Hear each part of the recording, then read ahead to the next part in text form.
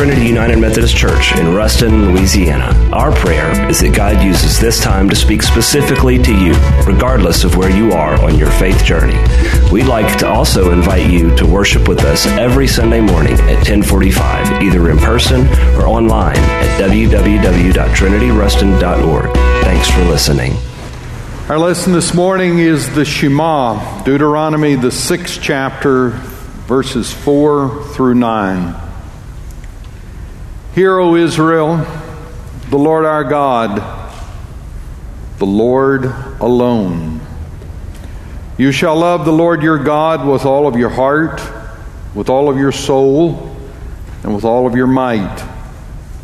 Keep these words that I am commanding you today in your heart.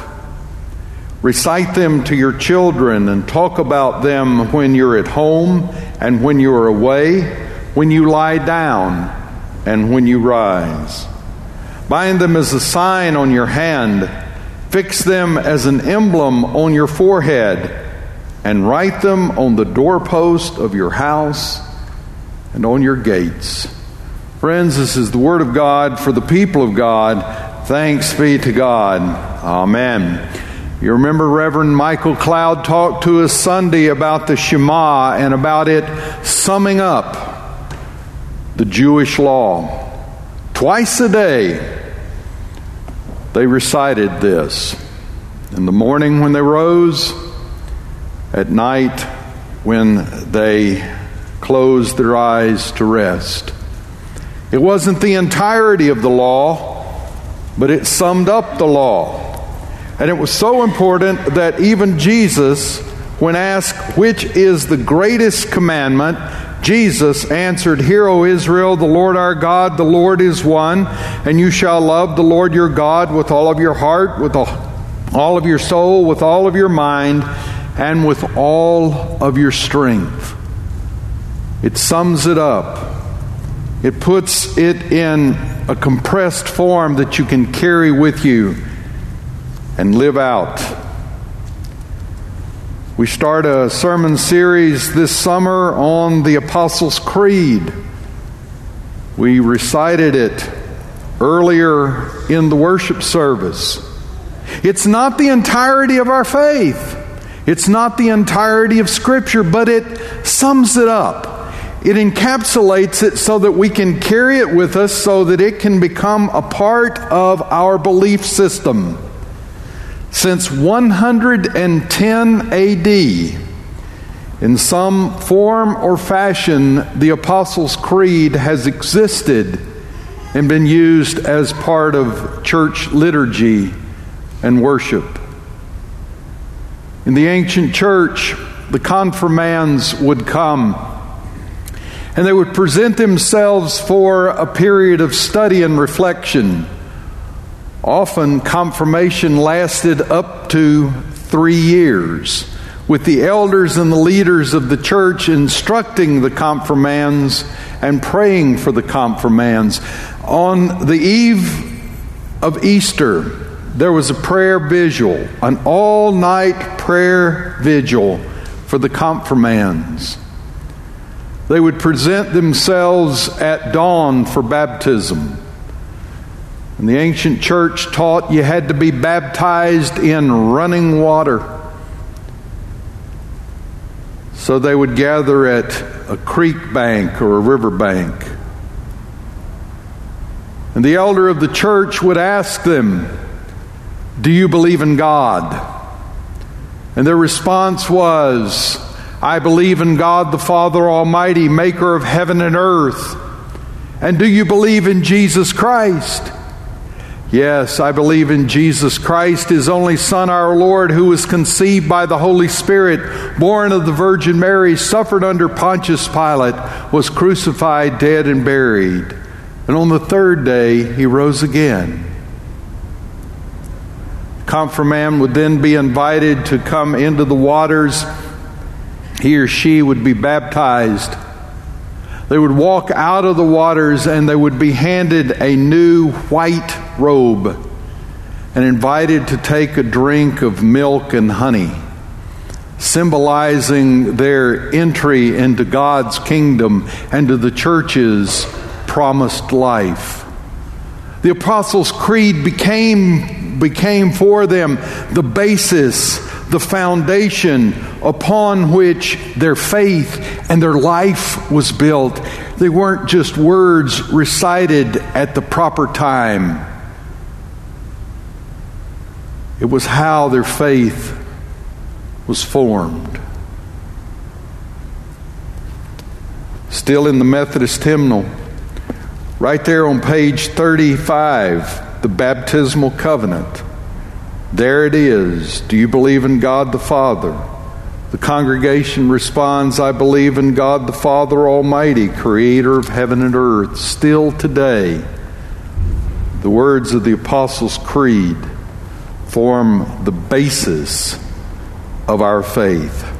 I believe in God. What radical words in the face of the culture in which we live. I don't have a philosophical understanding of God. I don't have an opinion of God. I believe in God, and this belief in God has transformed and changed the way I live. This belief in God, this positive affirmation that we believe in God the Father Almighty, is countercultural to a world that says you can pretty much believe anything you want to believe, just as long as you believe it with sincerity. It's countercultural. It's different.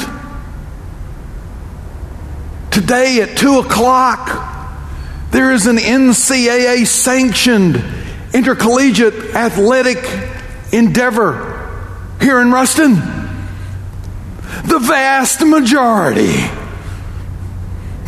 majority, we're going to be talking about, how about them dogs? But there are 3 of us walking the halls of this church.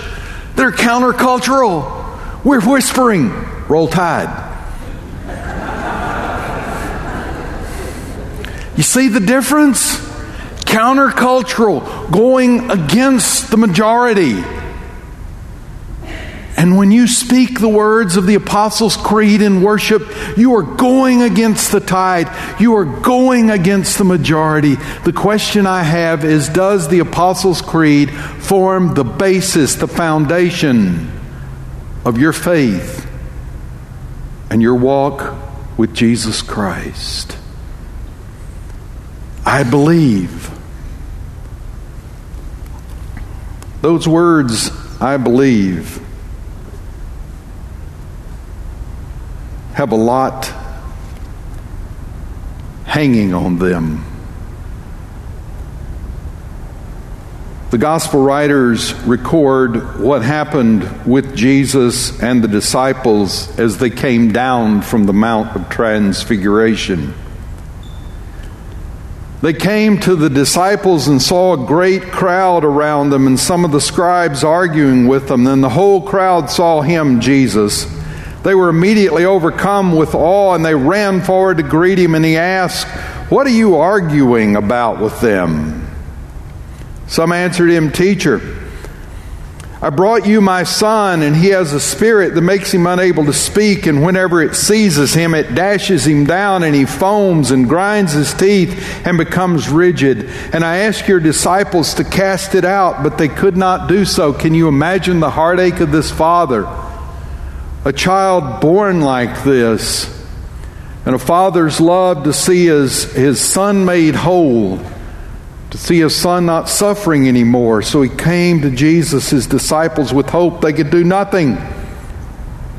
Jesus answered them, "You faithless generation, how much longer must I be among you? How much longer must I put up with you? Bring him here to me." And they brought the boy to him.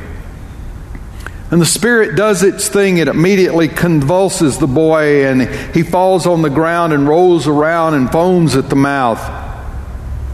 And Jesus asked the father, "How long has this been happening to him?" And he said, "From childhood.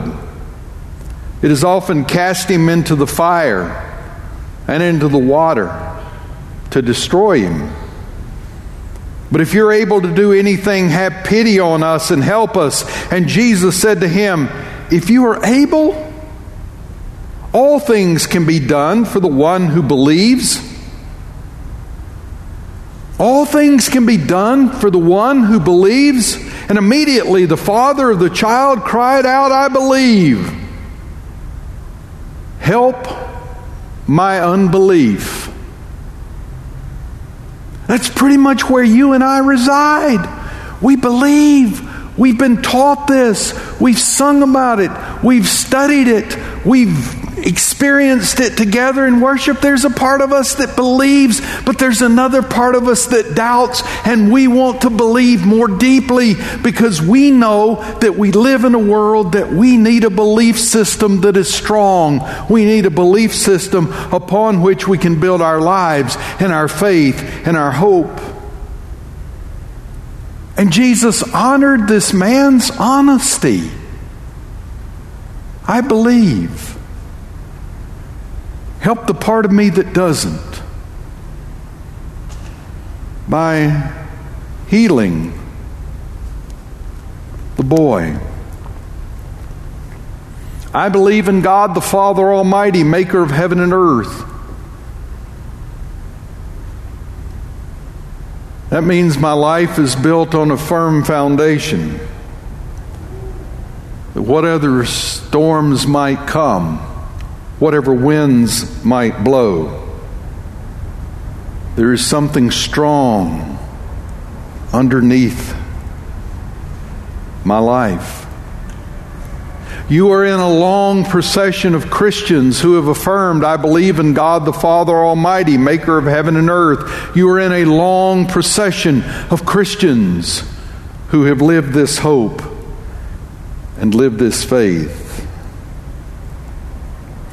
There is, tucked away in your United Methodist hymnal, the experience and the expression of one man's faith. Thomas Dorsey was a jazz pianist until God's Spirit got a hold of him. And he started attending church and singing in church, and he started writing gospel songs for church. He lived in Chicago, Illinois. And in August of 1932, a church in St. Louis called him down and wanted him to lead the singing for revival services. And he was down in St. Louis, and he left his wife Nettie in Chicago, very pregnant. He was singing in St. Louis, and he would sing in the service, and the applause was such that he couldn't sit down. He'd have to sing another song, and they figured out the louder they applauded, the more he would sing. And he kept singing, and finally, they let him sit down.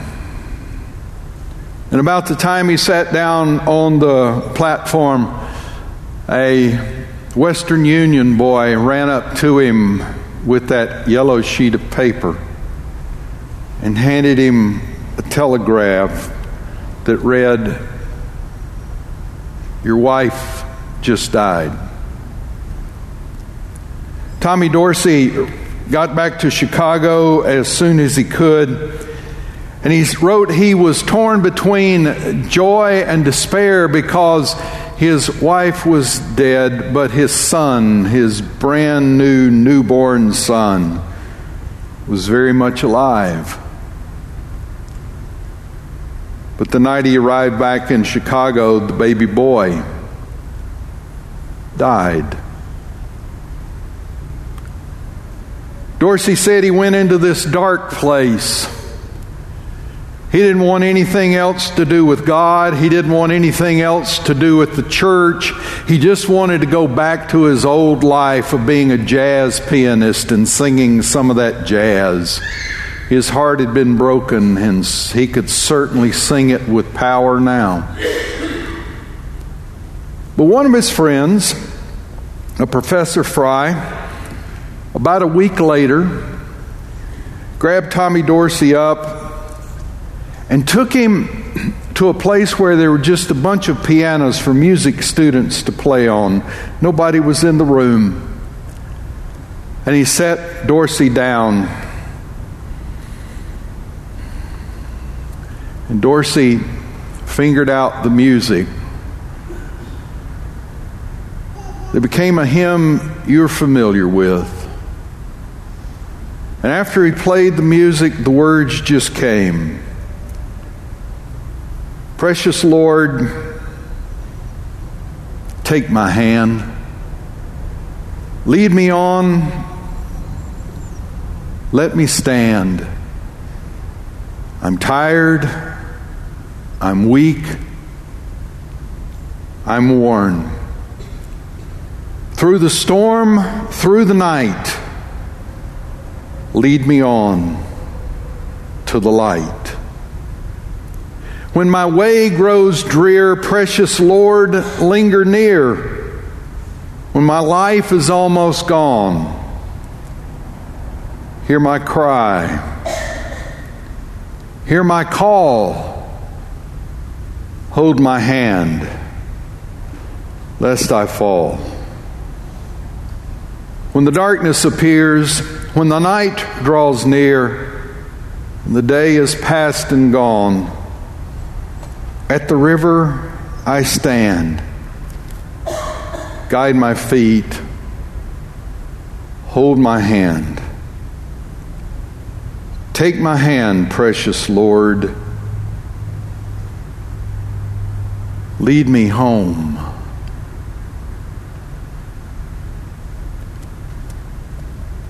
He knew God the Father Almighty, maker of heaven and earth. Your radical, countercultural affirmation is that I believe in God the Father Almighty. This Almighty God is able to do far more abundantly than we ask or think.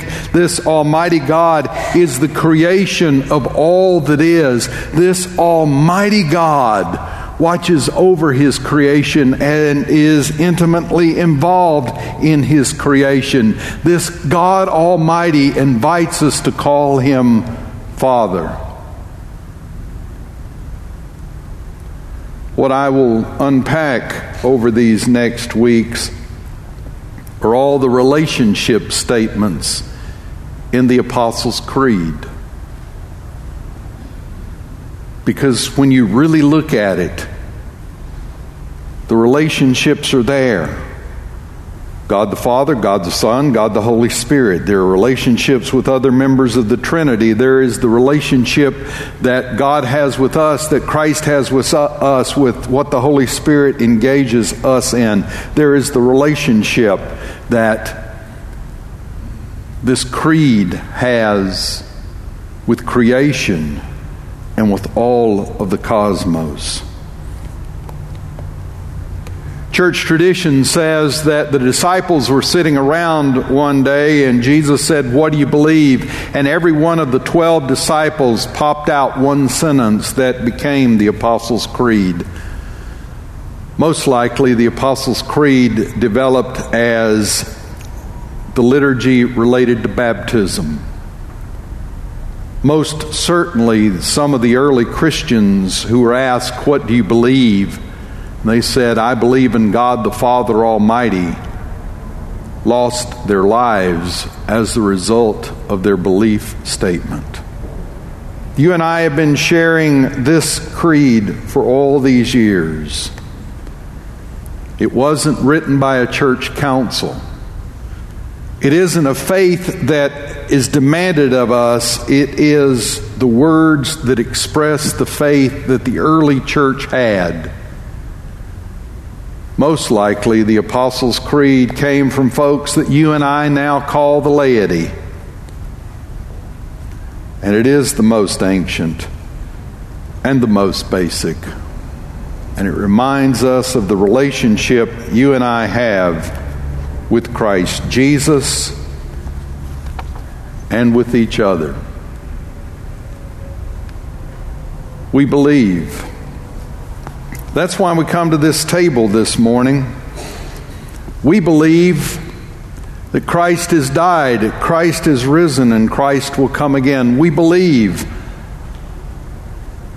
that in the bread and the cup, and in taking the bread and the cup, we participate in this act of redemption. that through Jesus Christ our sins are forgiven. And through Him we're called to and invited to new life. Brothers and sisters, we participate in ancient activities, but they sustain us and help us live in the world in which we are called to live and move and have our being. Amen. Thanks for listening to the Refuge Podcast. To find out more about the Refuge and Trinity, visit us online at www.trinityruston.org.